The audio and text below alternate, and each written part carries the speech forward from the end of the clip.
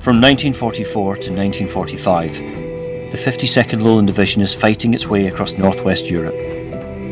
The writing is on the wall, but it's also on the page. The Army Education Branch sends a newsletter out to thousands of men, all pulling together, pushing the enemy back. This newsletter is called The Lowlander.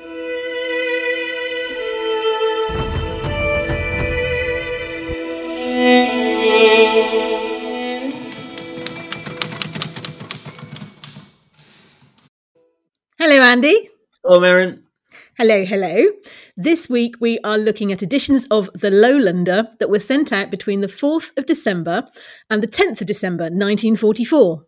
Yeah, the men of 52nd Lowland Division in Northwest Europe would have been reading this newsletter every day, and between us we'll be catching the articles that even now jump off the page. So what have we got this week, Merryn?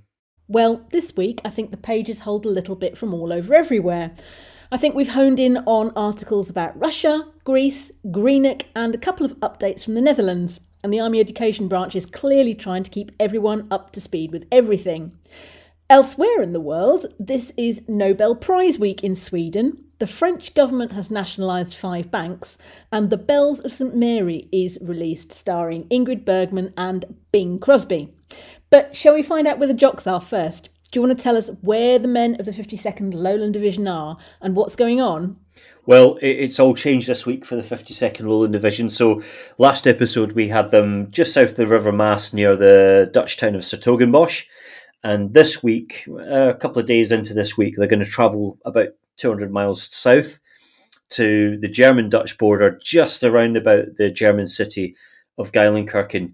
And in fact, they're going to be stationed there for well over a month, nearly 2 months, and they're going to be involved in some pretty heavy fighting. But to begin with, they're down there, and they're going to be taking over, holding the line duties, and then they're going to be getting ready for something called Operation Shears. Now, Operation Shears is the operation to clear the Ruhr Triangle.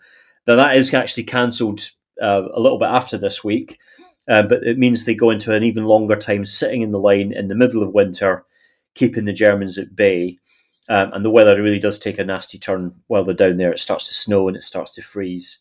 The interesting thing is they're actually right at the bottom of the British line, and they're far right, and it's actually on the connection between the British and the American armies. And that becomes quite important as we get into December. But I won't give everything away now. We'll come to that in the next couple of weeks.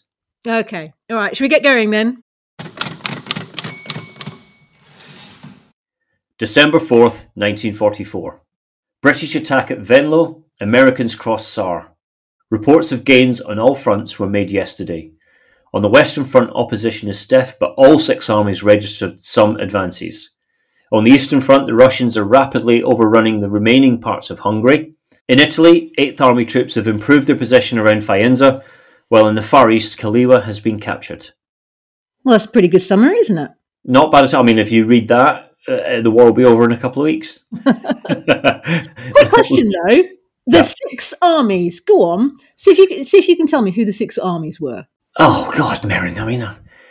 I mean, you've got 12th Army, 21st Army Group. You've got the 1st Canadian. Oh God, I don't know. Go on, you tell me. You sound like you might know. Well, when I first read this, my brain just went, well, I can just rattle off 6 armies, and I went, it's a bit more complicated than that. Do you remember John Keegan, Sir John Keegan? Yes, of course. Of course, yeah. He wrote the introduction to With the Jocks. Yep. He wrote a book called 6 Armies in Normandy. It's a fantastic book. It's a phenomenal book, from D-Day to the liberation of Paris, June 6th, August of 25th, 1944. So that was what my head first did. And I thought, oh yeah, 6 armies in Normandy. And then I thought, well, hang on a minute. This update is talking about 6 armies registering some advances on the Western Front. Yeah. Okay? It's a bit broader than that. American, British, English and Scottish, Canadian, French, German, Polish. But it wasn't clear whether they were just talking about allies or whether they were talking about Axis forces. And then, of course, you got the South Africans, you got the Irish. So I did some digging. Do you know where this 6 armies thing comes from? Go on. It comes from a map, believe it or believe it not. Of course it does. Of course it does. In the Observer this week, the Observer newspaper this week, There is a syndicated map that shows 6 Allied armies: the French First Army, the American 7th Army, the American 3rd Army, the American 13th Army, the American 9th Army, and the British 2nd Army. Now, the American 9th Army is interesting because if you remember back in the introduction, I said there's a join between the British and the Americans. Well, it's the American 9th Army that's actually joined on to the bottom of the British Army, the British 12th Army. Well, there you go. That explains that then, doesn't it? That explains everything, doesn't it? And of course, then they get grouped into army groups, and then we get into a whole different conversation. You're going to make it confusing again now? No. There's 21st Army Group, which is the British one. That's under Monty. Okay. Next article. Clackety-ping. Clackety-ping. 4th of December, 1944. Holland under Nazi rule, Part 1, by a Dutch tradesman. Do I have to do this in a Dutch accent? No, you don't. Please don't. I tell you what, if you do this in a Dutch accent, I shall do Scots accents again. Okay, fair enough. The Dutch have ever been a freedom-loving nation. But what about life under Nazi rule? After a few years, it was no longer possible to live on what the Germans were pleased to leave us. Prices in the black market began to rise fantastically. After the first year of war, it cost more than 10 guilders for 1 kilo of butter or fat. And this was only the beginning, for not long after this, the price for which the same quantity had gone up to 40 guilders. It has kept rising ever since. Needless to say, one needed a lot of money to buy the rations. It is easy to imagine what life for the poor was like. I remember once how I exchanged an old winter coat for 2 bottles of colza oil, but it did not last very long. Part 2 will be published tomorrow. Before we go on to Part 2, can you explain what colza oil is? Colza oil? Colza oil is rapeseed oil. Oh, right. They used to use it not only for cooking, but I think they also used to use it a bit like kerosene. They used to use it in lamps as well. Yeah. Oh, okay. That's very, very, very modern nowadays, colza oil. You have it in a nice vinaigrette. The article continues on the 5th of December. Holland under Nazi rule. Slowly, almost imperceptibly, the Nazi rule of terror set in. They soon found we were an intractable lot, for we more or less politely refused to have anything to do with them. Only our Dutch Nazis were tools in their hands. The rest of us dodged their manhunters as best we could. When there was sabotage, the Germans would arrest a number of our prominent citizens and threaten to shoot them if there was any further trouble. In this way, some of our best countrymen were innocently put to death. Every day brought new coercive measures. The Germans were pressed for labour, and no man was safe from them. Our own Nazis assiduously assisted them in this hunt for manpower. At the instigation of the Germans, a kind of civil police force was formed, whose duty it was to find workers for Germany. As for Nazi propaganda, it failed completely in our country. The eloquence of the learned Dr. Goebbels was quite lost on us. We simply did not listen, or if we did, it was to detect the note of growing anxiety in his voice. For a long time, we were able to listen to the BBC, till at last the Germans severed the last tie which bound us to our friends overseas. They robbed us of our radio sets as they deprived us of most of our possessions. While most of us persisted in the attitude of passive or active resistance, some of our women and girls lowered themselves by taking up with the invaders. Life in Holland was almost unbearable during the last year of the German occupation. No man was safe from them, and they had no scruples about violating the sanctity of our homes. One must have lived under Nazi rule to appreciate the full meaning of the word freedom. That's quite a thing, isn't it? That's quite a thing. I think the sentence that jumped out is about, it's only a short sentence, but the sentence about the women who, inverted commas, lowered themselves by taking up with the invader. I think it's a little bit more complicated than that, isn't it? It is a good bit more complicated than that. Yeah. I mean, there were Dutch women that set up with German soldiers, started relationships with them. And of course, I think if anybody's ever seen something like Band of Brothers and things like that, or even seen some photographs, you'd see the Dutch women that had their heads shaved as part of the humiliation by the crowd. Yeah. Some of them were even shot or killed for collaborating. There's one famous case which happened on Walcheren, which is of course linked to the 52nd Lowland Division, she'd actually married a German soldier, and she actually refused to leave him, preferring to march with them and the German prisoners off to the war cages. And there's actually a picture from the IWM of that couple. You know, regardless of what you think about Germans and collaborators and all the rest of it, she looks defiant, and he looks quite happy about it. So it's interesting that there's actually direct evidence of that happening in front of the guys of the 52nd, who would be reading this paper as well. So. But it goes the other way as well, doesn't it? Because you've got the Dutch women who are perceived as having lowered themselves. But then you've also got the likes of Hannie Schaft and the two sisters, Truus and Freddie. Is it Overstegen? Yeah, Overstegen. Overstegen. And they were doing the complete opposite because they were working with a resistance cell. A lot of women were code breaking and typing, or we've got the SOE girls as well. But these three worked as assassins. They were Dutch assassins. Yeah, is that the ones that used to entice them with promises of a little bit of "How's your father"? Yes, indeed.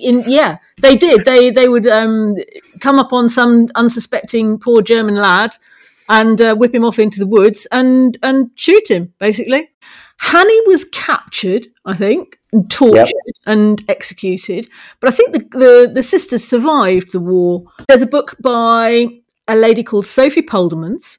And it's called Seducing and Killing Nazis. Well, I mean, it's a really complicated subject because I think the other thing is as well, it's very easy for people that have never been occupied to judge the behaviour of people who have been occupied. Yeah. And of course, Britain, thankfully, apart from the Channel Islands, you know, they aren't occupied by the Germans, and we were never put to that sort of test. It's a really fantastic film, believe it or not, by the Dutch director called Paul Verhoeven. You'll know him from over the top action movies. He actually did one called The Black Book, which is about Jewish resistance, Dutch resistance, and their interactions with the Nazis. And it's quite a good film in that it highlights how the notions of good versus evil and who's on the right side and on the wrong side are a little bit confusing and a little bit more nuanced, shall we say. A sort of related subject. I mean, it's a bit over the top because it's a film, but it's got some really good and interesting parts about it where it's not as easy just to judge who's right and wrong. Well, I'll tell you what, I'll watch the film and you read the book. I will do. Deal. Tuesday, 5th of December, 1944. Far East. Chinese troops have isolated an airstrip near Bamo. Mopping up is continuing in Kaliwa. American submarines have sunk another 20 Japanese ships, including a cruiser and a destroyer. So I have a thing about submarines. Do you know how many submarines there were taking part in the Second World War? I have absolutely... I have 500. 500. Well, all in, everybody? 500. There we go. Not quite. The German Navy started the Second World War with 56 submarines, okay? Bear in mind that Italy had about 110 or so, and the French had 75. That sort of seems comparable almost. But by the time we got to the end of the Second World War, German shipyards had built 1,156 U-boats. Holy cow, that's a lot of U-boats. Well, it's a lot of U-boats, and I've got a sneaky suspicion as we get towards the end of the Lowlander, we might talk more about submarine pens and submarine building. We might. In a certain German town called Bremen. We might indeed. The other thing about submarines is, do you know what they were called? No, absolutely no idea. So we always refer to German subs as U-boats, don't we? Yeah. Undersea boot, literally undersea boat. But the other nations did have the decency to give some of their subs names, right? Go on. Yeah, brace yourself. So the Brits, we had the Alliance, the Ambush, Auriga, Artemis, Alaric, Acheron and Ace, Amphion, Alderney, Achates, Aurochs, Astute, Affray, Artful and the Andrew. That was the Amphion class. Easy for you to say, yeah, go on. Then you've got two explorers, the Explore and the Excalibur. Okay, so there's not many there. Yeah. But I'm right in thinking that British submarines still use the A. The letter A is the first letter in there. I think they might do. I think we know a man called Dave who could probably tell us. Yeah. Right. Compare that to the names of the Italian subs, okay? You've got the Da Vinci, the Barbarigo, the Torelli, Morosini, Capellini, the Archimedi, the Tazzoli, and the Scire and the Finzi. They've just gone into a whole nother level. But it's the US that really has the edge here. Flasher, Rasher, Barb and Drum, Bonefish, Guardfish, Tautog and Pogie, Parch, Perch, Grandpa, Bullhead and Bream, Greyback, Jack, Narwhal, Scamp and Wahoo. On Donner, on Blitzen, on... The Germans, they only ever called them by their numbers. They didn't give them names at all. Do you know the interesting thing is I never knew what the U stood for in U-boat up until you said that. And of course it makes so much more sense now that I can now understand. Oh yeah, under. It's German logic. What should we call it? Yeah, of course. Although I think the last few they never launched. No, there were about 770, 780 or so were lost from enemy action. That's in a surrender. I think, wasn't it the U-boat losses were like 1 and 2 people would be killed? Oh, it's horrendous. No, I don't fancy that at all. At least in the army, you can stand there and stick your hand up and say, I surrender. There is that. December the 5th, and this is a piece from Jottings from Home. Rail traffic between Greenock and Gourock was held up yesterday because of a landslide. Thousands of tons of masonry fell onto the line. A passenger train ran into the pile of debris, but it was travelling slowly and only 3 passengers in a forward carriage were hurt. I mean, the interesting thing there is it's mentioned Gourock and Greenock. Mm. Gourock is the, and I'm going to do this every week, Gourock is the ferry port that you get the Arran ferry to if it's in bad weather. Do I have to find a link to Bergen-op Zoom now then? Yes, you do. Yeah, absolutely. The other interesting thing about Greenock, apart from my ancestors coming from there, but we'll move quickly on, is where George Blake, who we mentioned last week, the author of Mountain Flood, that's where he's from. So this got me thinking, because when we go to have a look in the archives, and the British newspaper archive is absolutely brilliant for this kind of thing, we find out a little bit of information about the landslide at Greenock. That's fair enough. But what caught my eye was an article underneath that, which was talking about war memorials and advisory committees, it's easy for me to say, advisory committees that were starting to discuss what kind of memorials should be erected after the conflict finished. And this sentence caught my eye. An open discussion followed the conversation on behalf of the War Memorials Advisory Council. And it seemed to be generally held that the memorials after this war would be of a more utilitarian nature than formerly. And I just wondered why, whether it was down to resources, economy, or whether it's the fact that there's been a decision to commemorate war in a different way. I'm not so sure, but actually, I mean, just off the top of my head, there's not that many dedicated Second War memorials. They're just, the Second World War ones are just kind of lumped onto the First World War ones, aren't they? Some of them are. Yeah. But what's got my head going is the fact that at the end, we haven't come to the end of the war yet, but there are already decisions being taken about what kind of memorials will be erected. I wonder how quickly after the war or after an event that names were inscribed on them, because I say, like my village one, I think we've got about 7 Second World War ones on there, and I wonder if it was done at the time or if it was done a couple of years after. But I mean, I have to say, when it comes to war memorials, I think one of my all-time, I don't know if this is the right word, favourite, is the Women in War Memorial on the next to Cenotaph.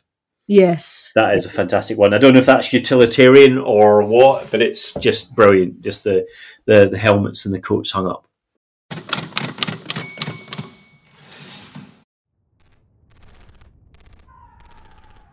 Hello, Sunray. This is Able Baker 1. Message over. Hello, Able Baker 1. This is Sunray. Send over. Sunray, Able Baker 1 here. New battlefield tour at Germany and Netherlands. October 2024. Over. Able Baker 1. This is Sunray. Roger. Over. Sunray, this is Able Baker 1. The tour will be following in the footsteps of Peter White and with the jocks. Over. Able Baker 1, this is Sunray. Sounds good, over. Say again, please. Sunray, this is Able Baker 1. For more information, please go to www.walkingwiththejocks.co.uk. That's walkingwiththejocks.co.uk. Over. Able Baker 1, roger, over. Sunray, roll me over in the clover, over. Herbal 1, this is Sunray. That's quite enough of that. Get off the net, please.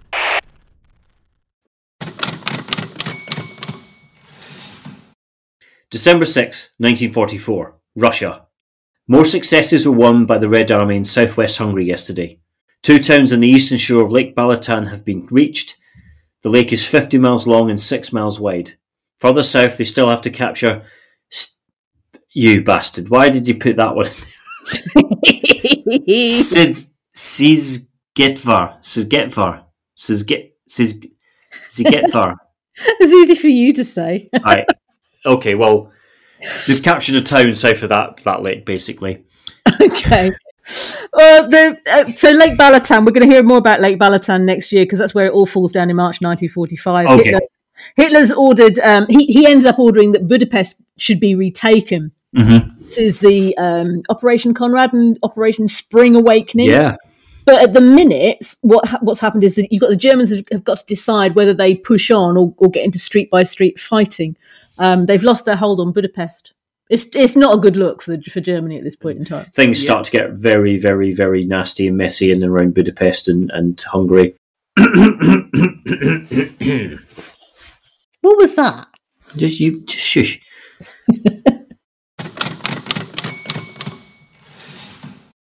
December 8th, 1944. The new penicillin factory at Speke, near Liverpool, should be ready by spring. It will employ about 350 people. Penicillin, what was his bloody name? He cut himself in a rose bush.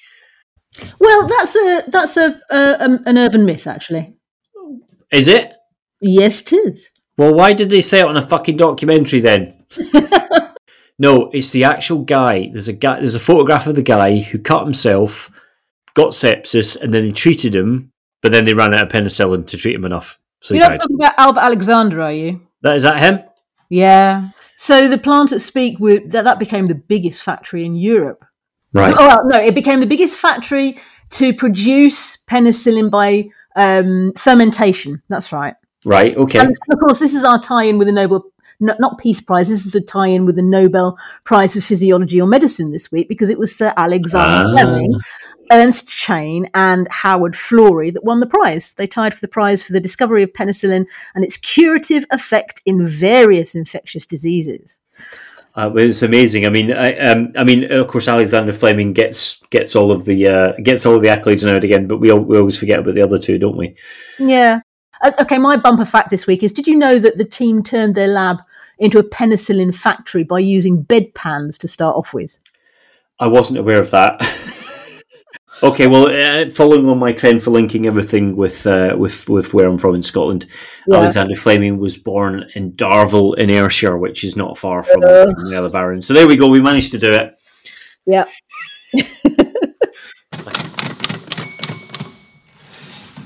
December 6th, 1944, Greece. The position in Athens last night was more serious. Fighting has continued and British troops have been in action. Members of the ELAS, or Ellis, attacked a prison guarded by our troops. Our men suffered few casualties. That's not exactly what happened, is it? Yeah, well, I'm led to believe that no, this is not what happened. It was a little bit more complex than that, and this doesn't really give a fair representation.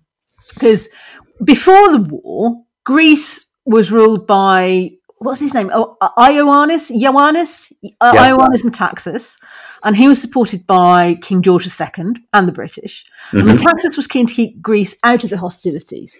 Italy had other ideas and invaded, and we got to a point where British and the Allied forces were kind of invited in to help out. That was the beginning of 1941.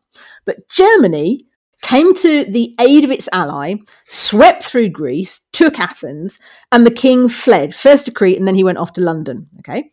Yeah.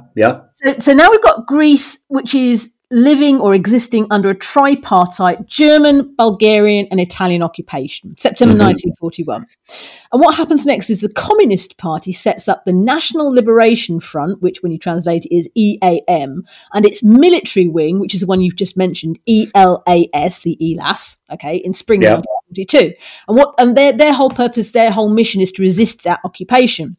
The EAM, which is fairly well coordinated, controls much of Greece at that point, except for Crete. And it has a membership of about 2 million people, I think. It kind of runs a government in absence of a government. And this is where it gets complicated, because the Greek government in exile is opposed to the EAM that has set up a government. I just need I need a cup of tea or something to keep up with this, but carry on.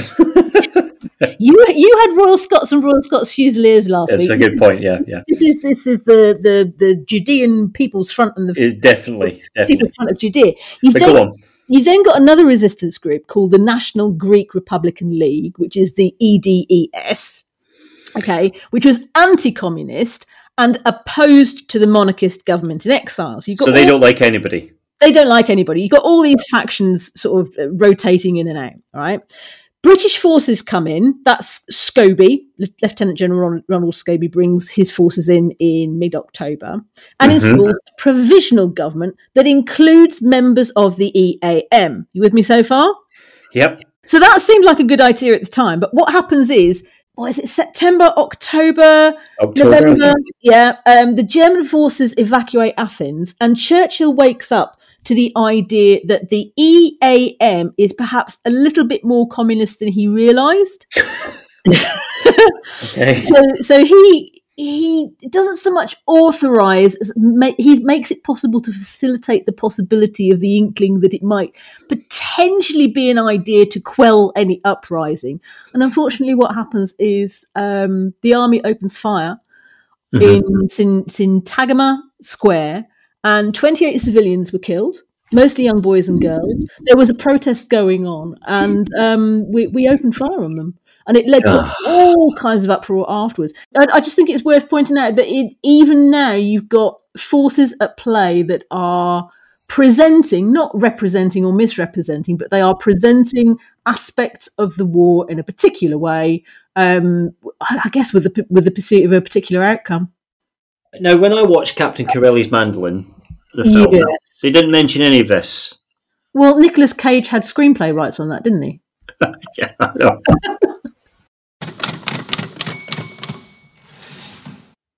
And this week's Thought for the Day is brought to us from friend of the show and returning guest, Oliver Cromwell, written in 1645. I don't really like taking lectures off Oliver Cromwell, but okay.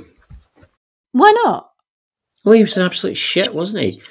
I've just finished a book on the Restoration, and they were miserable. What, Cromwell's lot? Yeah, they're just utterly miserable. Anyway. In things of the mind, we look for no compulsion, but that of light and reason. Well, you know what that's about, don't you? I never know what thoughts... I will say this every week, I never know what Thought for the Day is about. So what is it about? Tell me. Well, that's Cromwell getting the Presbyterian Church into working order, and he's coming up against the independents. He's got the implications of Scottish doctrine. He's got the Episcopalians, the Papists, the unbelievers. He's having to take them all on. And what he's saying is, it's the old: you can take a horse to water, but you can't make it drink. You can't make anyone believe the way that you want them to. You have to let them decide for themselves. Although he had a bloody good try, didn't he? Well, he did. By force. He did. Although ultimately, it didn't last longer than him, did it? I mean, the minute he popped his clogs, it all went back to the way it was. And I would say that's what you get for banning Christmas and dancing. I thought you were going to link clogs to Bergen op Zoom then. Oh, I should have, shouldn't I? Yeah. That was a missed opportunity. Oh, well, thanks, Oliver. I'm sure we'll hear from Oliver Cromwell again. They seem to like Oliver Cromwell in the education branch, don't they? Yeah, they do. And finally this week, 10th of December, jottings from home. 22,000 gallons of petrol are used for cigarette lighters every year in England. That's an awful lot of petrol, particularly when there's rationing going on. It's a lot of... I mean, I say I don't know how far you could drive a Sherman tank on 22 gallons of petrol, but that's a lot. That's a lot of smoking and a lot of lighting. Yep. But I do like the way they've just plunked this fact in there, and I wonder where they got this fact. Have you got any ideas? Yes. So last week we were talking about the white paper. I bet we'll have to go and look it up, but I bet that fact's come from the middle of the white paper last week when they were when the government had revealed the statistics about the war effort to date over the last 5 years. It's the kind of number that would have jumped off the page. Yeah, definitely. I mean, I'm pretty sure there was petrol rationing. I mean, that's an awful lot of fuel to be taking out just for lighters in England. On that note, should we wrap it up this week? I think it's, yes, on that firebomb. All right. Bye, Andy. Bye-bye. Thank you for listening to this episode of The Lowlander. The Lowlander was written, produced and presented by Andy Aitchison and Merryn Walters. This was a hellish good production.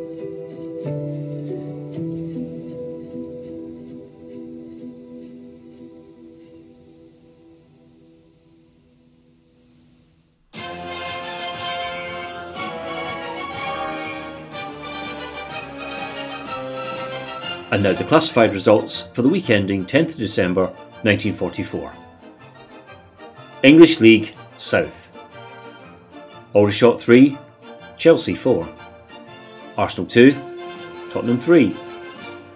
Brentford 7, Portsmouth 1. Clapton Owens 2, Brighton 2.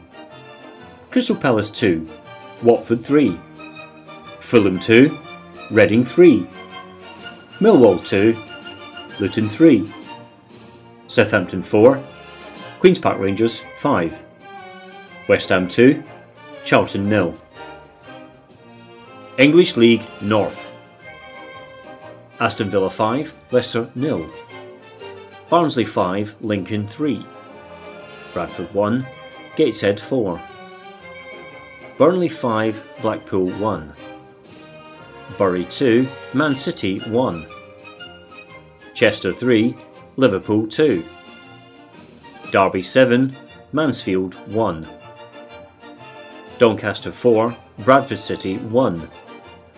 Everton 2, Wrexham 2. Grimsby 0, Hull 0. Halifax 2, Blackburn 1. Leeds United 2, Huddersfield 3. Manchester United 2, Crewe 0. Middlesbrough 4, York 3. Newcastle 3, Hartlepool 0. Northampton 2, Birmingham 1. Nottingham 1, Sheffield 0. Oldham 0, Rochdale 2. Preston 1, Accrington Stanley 3. Rotherham 2, Notts County 1. Sheffield United 0, Chesterfield 1. Southport 0, Bolton 2. Stockport County 2, Tranmere Rovers 1. Stoke 5, Coventry 0. Sunderland 6, Darlington 2. Walsall 1, West Brom 2. Wolverhampton Wanderers 2, Port Vale 0. English League West. Aberarnon 5, Bath City 6. Bristol City 5, Laurels Athletic 1. Cardiff 3, Swansea 1. Scottish League South. Albion 3, Falkirk 1. Clyde 1, Third Larnac 2. Dumbarton 3, St Mirren 1. Hamilton 1, Hibs 1. Hearts 3, Motherwell 3. Morton 4, Airdrieonians 2. Queen's Park 0, Celtic 2. Rangers 2, Partick 0. Scottish League North East. Aberdeen 2, Raith Rovers 0. Dundee 3, Dunfermline 1. East Fife 1, Hearts 1. Falkirk 0, Arbroath 0. Right, I'm sorry, my cat is snoring. Can you hear the cat snoring?